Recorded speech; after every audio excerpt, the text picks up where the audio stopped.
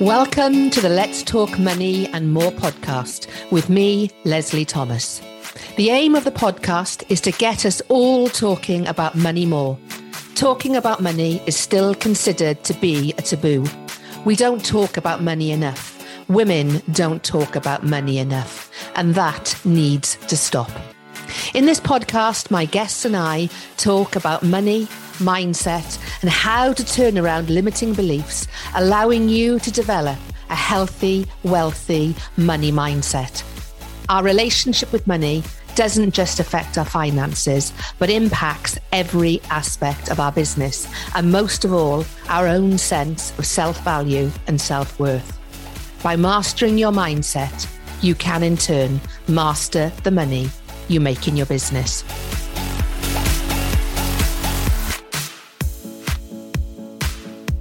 Welcome to the latest episode of the Let's Talk Money and More podcast with me, Leslie Thomas. Today, I have another fabulous guest for you. I'd like to welcome Deborah Laws, who is the CEO and founder of Dance Business Lab. Deborah was born in Hastings, Sussex, and danced from the age of 2 up until she attended Lane Theatre Arts at 16 years of age. Following a highly successful career as a performer, dance teacher, multiple dance school owner, franchise owner, an ISTD modern and tap examiner, Deborah began studying business for the dance and performing arts industry in 2016. She now works full-time in a hugely successful business, Business Dance Lab, which has a tiered membership program for those with dance businesses. She is the author of the #1 best-selling Dance Business Planner and hosts the Ultimate Dance Business podcast. She's a guest speaker for many examination boards and dance events, runs retreats and inspirational days, and is 100% committed to bringing the dance industry together to aid each other's growth. Thank you very much for coming on the podcast, Deborah. I am so looking forward to this conversation. Thank you for having me, Leslie. I'm excited to chat. So I ask my guests the same question. What is your money story? Well, I think my money story is quite a sensible one. It might be a bit mundane, actually. I don't think it's very exciting. My kind of background to money, I always have a memory of my parents sitting down, very old fashioned. Once a month, my parents would go and get the amount of cash out that was allowed to be spent that month, and they would chop it up into little brown envelopes, and there'd be an envelope for the bills and an envelope for Deborah's dancing fees and an envelope for the car, and and they kind of diced it all up, and they were very organized with money, but there was never anything left over. So every penny was kind of accounted for. And so I think I grew up with almost a slight scarcity around money. Like, we lived a wonderful life. We weren't well off, but we certainly were better off than quite a lot of my friends, actually. We had quite a nice house. We had a new car every 2 years. So we had a very nice upbringing, very nice kind of money mindset, money story, but there was never enough for anything extra.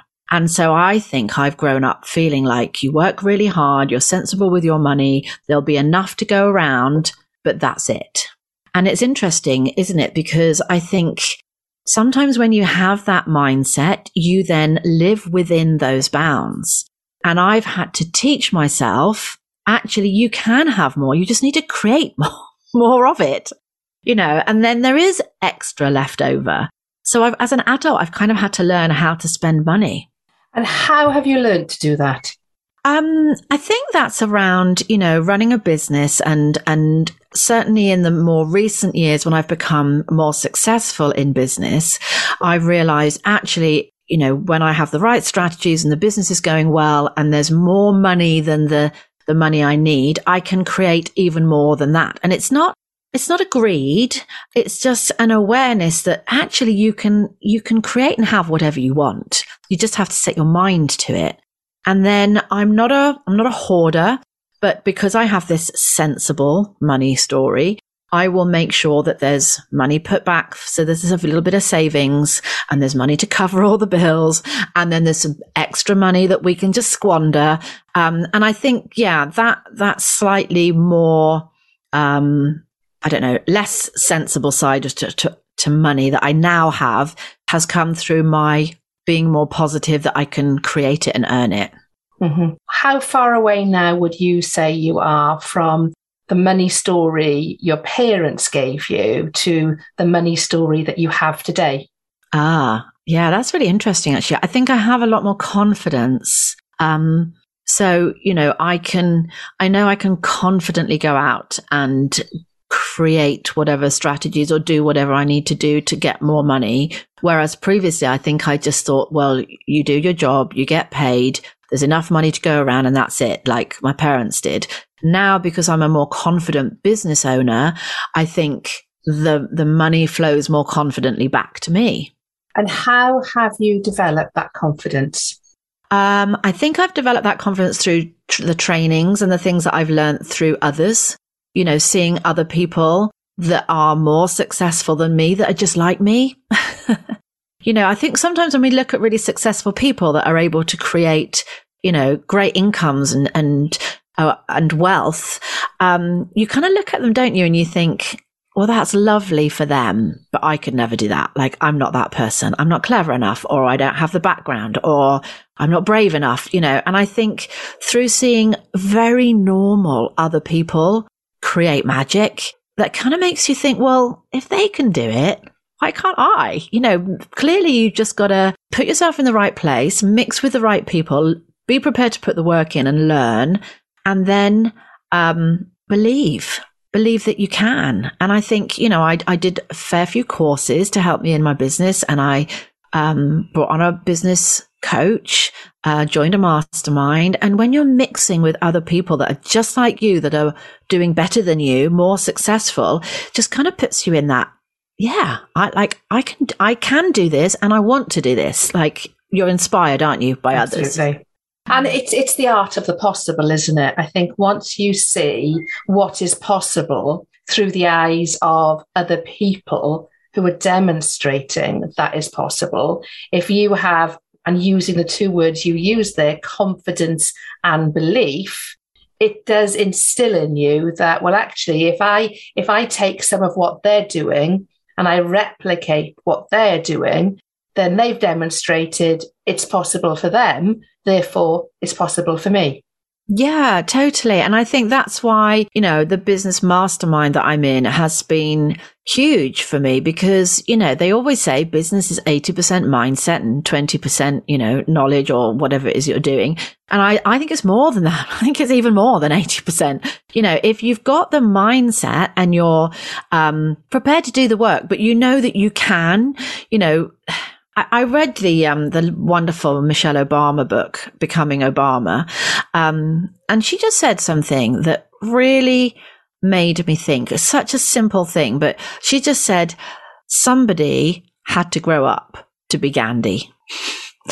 Somebody had to grow up to be Oprah Winfrey. Like, those people are just people like you or me, they were just kids one day running around on their bikes and playing, but something along the way, whether it was self-belief, whether it's passion, whether it's determination, whether it's empowerment, whatever the qualities are. I know there's circumstances as well, but, we're all capable of doing quite remarkable things with our life. Yeah. The reason some of us don't is either because we haven't found that purpose, or we don't believe we can. And I think that's it. That's just the two things that hold us back. Yeah. Could not agree with you more. I think self-belief, self-confidence in everything that you do, in everything that is possible for you, is the key to having it all. And I was listening to somebody speaking on Clubhouse this morning, and I came across the room very, very accidentally. And I have no idea who he was, and I still can't quite remember his name now, but I will remember his story forever. And he has just celebrated his 55th birthday. He told us this in the room. And he was talking about what drives, what motivates him. And he's very much into the energy that you give off, and what you get back will be based on the energy that you bring into a room with you. And when he was growing up, his mother had several husbands. He was pretty much ignored. His mum went from bad relationship to bad relationship. And he was ignored because his mum was more concerned about the man in her life than she was about her son.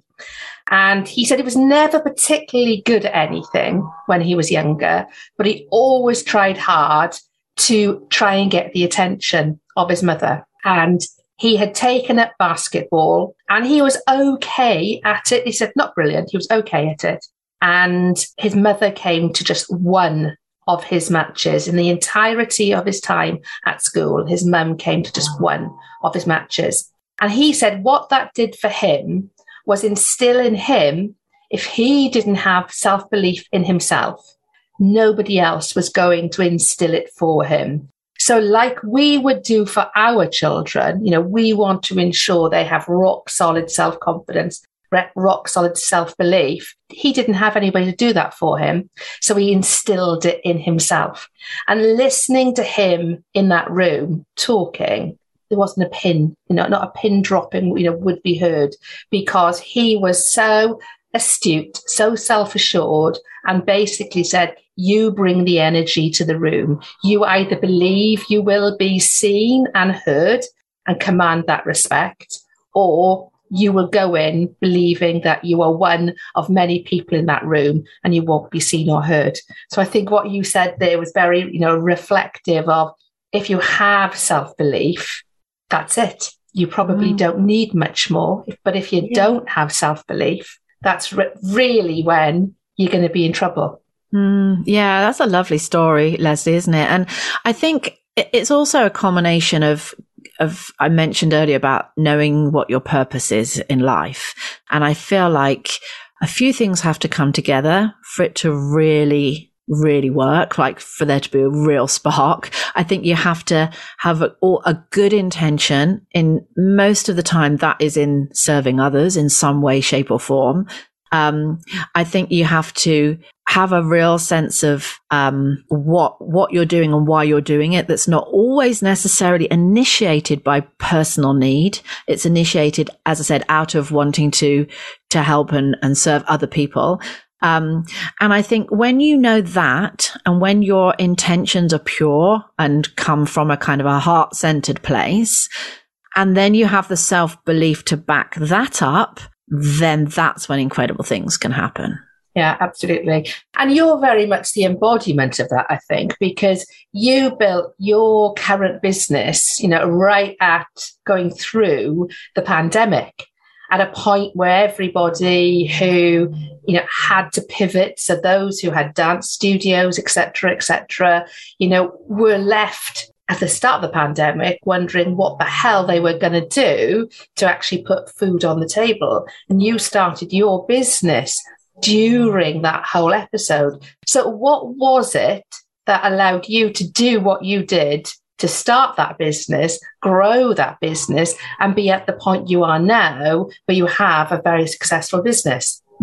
Yeah, I think it was, again, I think I got more in tune with how I can help others. And I realized that actually through helping others do something that I already know how to do, I have a gift for, not only does that serve others, but it fulfills a very big part of me, why I feel, I'm here, so to speak. And so when the pandemic hit, I had a business where I was still running my dance schools. I still owned a franchise, theatre school. I was still doing lots of different things, very busy, running around all the time. But also I'd started doing some one-to-one coaching, just wanting to help other studio owners, just wanting to share some of my knowledge.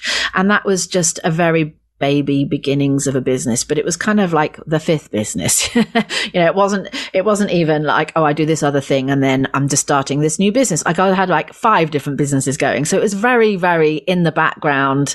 I did it really more to help people than anything else. And I just found I really loved that. Like I really loved helping others not struggle, which so many people do in the dance industry and in my industry. And so when the pandemic hit, I suddenly saw my whole entire industry, all my friends, all my, my examiner friends, everybody that I knew that had dance schools, just like the word struggle doesn't even begin to explain how it was for everybody. And I had not all of the answers by any means, but I had some of the answers. Like I had the golden nugget of information that could help them in that situation. And so to just kind of sit back and let everybody struggle just wasn't an option.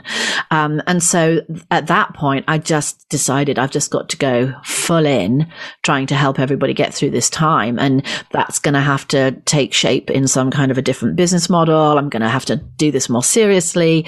And as soon as I realized that was taking off and it was really appreciated and really needed, I then had to make other decisions like, okay, now this is taking over. I can't do everything.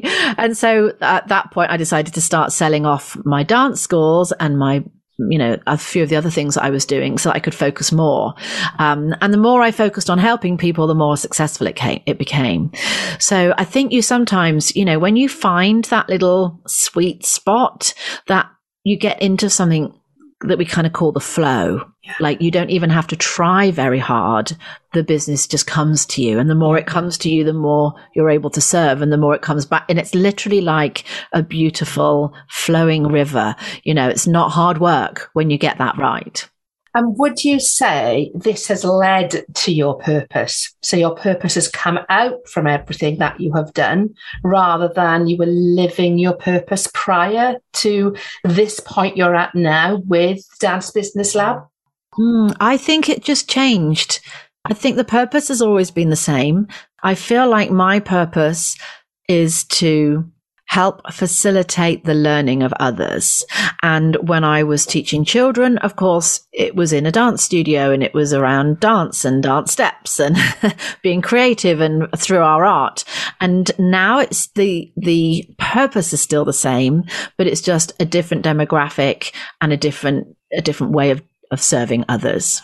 And as far as your relationship with money is concerned now, would you say you have a different relationship with money than you had previously? I do, because I think now I trust that it's just, I don't stress about money. I don't worry about where the next penny's going to come from. Not because I'm saying I have enough now, just because I know it will just be created.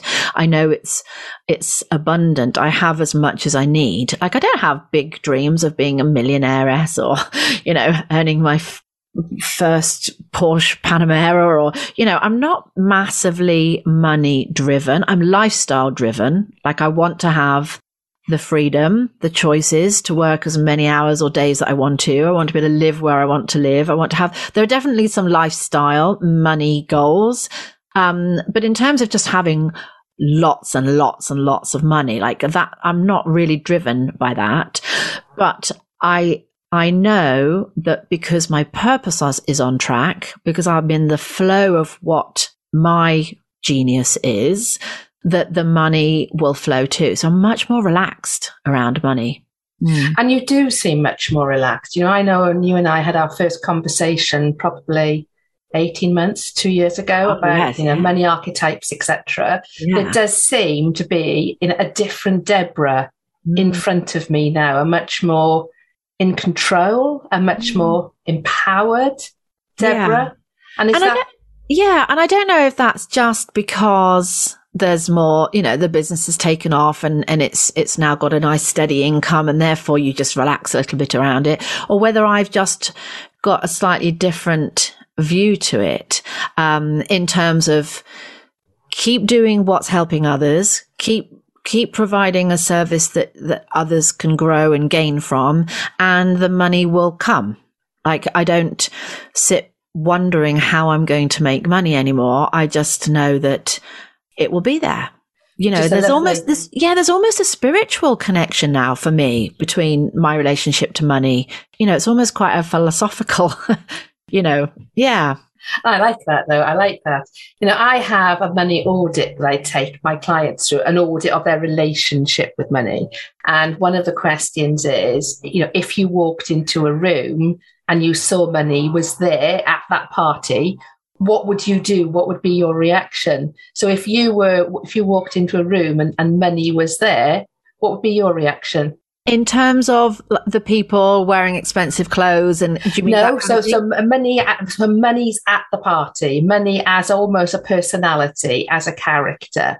Would you run up to it and give it a hug? Would you go up to it and shake its hand? Would you try and sidle around the room and not have eye contact with it? Ah, I see. What a lovely question.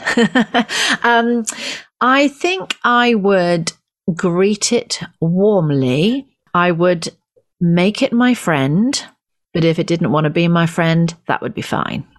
And I can kind of see you, because whenever I ask that question, it's really strange. I'm in my garden office, as you know, and I can see the conservatory down at the bottom of the garden there. And whenever I ask that question, I can actually imagine money's in there, and I see it as, the big furry M&M characters. I kind of see it like that, and I kind of run up to it and give it a bear hug. And for whatever reason, the party is happening in my conservatory. So in my mind's eye, I'm seeing you running up there, and I'm kind of giving it a bear hug, actually. Yeah. I think I'm definitely not scared of it. It's not something that frightens me, but I know I feel happier in life when it's my friend. Like, I don't know how I would feel if it was really scarce. I've never been in a situation, apart from maybe when I was at college, when I was 18 and I had like £5 a week to live on. I'm quite old. £5 was a lot more back then. And I really watched every single penny. I think that's probably the one time in my life where money felt frighteningly scarce. Yeah. I had just enough to survive. But I'm talking, no brands, everything was, unbranded foods, cornflakes. There was no extra money for any extra packets of crisps. Literally penny to penny was enough to survive on. And I knew that if I saved a certain amount every week, I could afford to go home to my boyfriend once a month. And so again, same story, isn't it? Yeah. It's the story I had as a child. Yeah. And so, but that's probably the only time where it's been that, that scarce, I suppose. Yeah. So, I think I have a healthy relationship with money, but if I wasn't in that situation, if money was a huge, huge issue, then I'm sure I wouldn't be giving it a hug if I saw it at a party. I think I'd be squeezing onto it, sticking it in my back pocket and trying to take it home with me out the back door. And something else I always get clients to focus on as well is their future selves. What is their future self doing right now as a result of the work that they've been putting in, essentially. So what is your future self going to be doing as a result of what you're building now? Oh, wow. My goals really for myself and my family are to just be completely money worry free. So I don't worry about money, as I said earlier, but we all still have responsibilities around money. We've all still got to think, oh gosh, I need to earn this amount to pay the bills. And I would love to get to the stage, I will get to the stage whereby all the bills are paid. There's an abundant amount left over. If I want to give some to charity, I can. If I want to work less days so that I can sit on a beach, I can, or go and volunteer at a shelter, I can. Like for me, money, my future money, healthy self is all about being able to choose exactly what I want to do, how I want to do it. And, the money isn't an issue. The money is just there for that dream.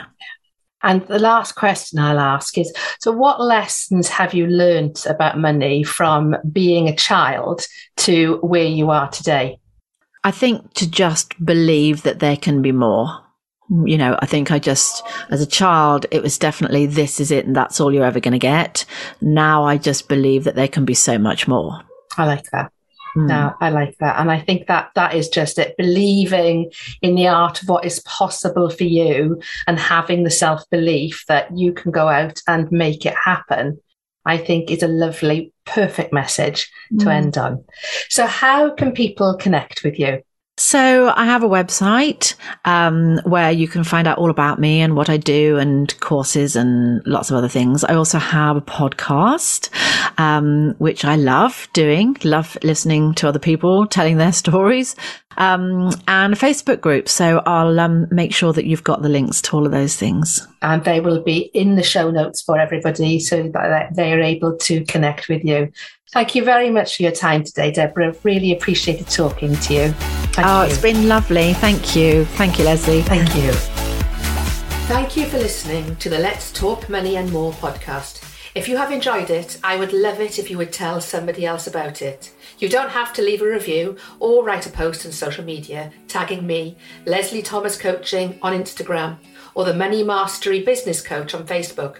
But if you do, I promise I will give you a shout out in a future episode, and I will be hugely grateful.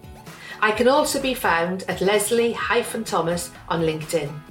If you would like a copy of my free resource, 3 Mindset Shifts to Double Your Income, then please go to leslieatomas.com/let's-talk-money. I would love to hear from you, so please do email me at leslieatomas.com. I will reply to all messages, but please do be patient. Until next time, remember, master your mindset, and in turn, you can master the money you make in your business.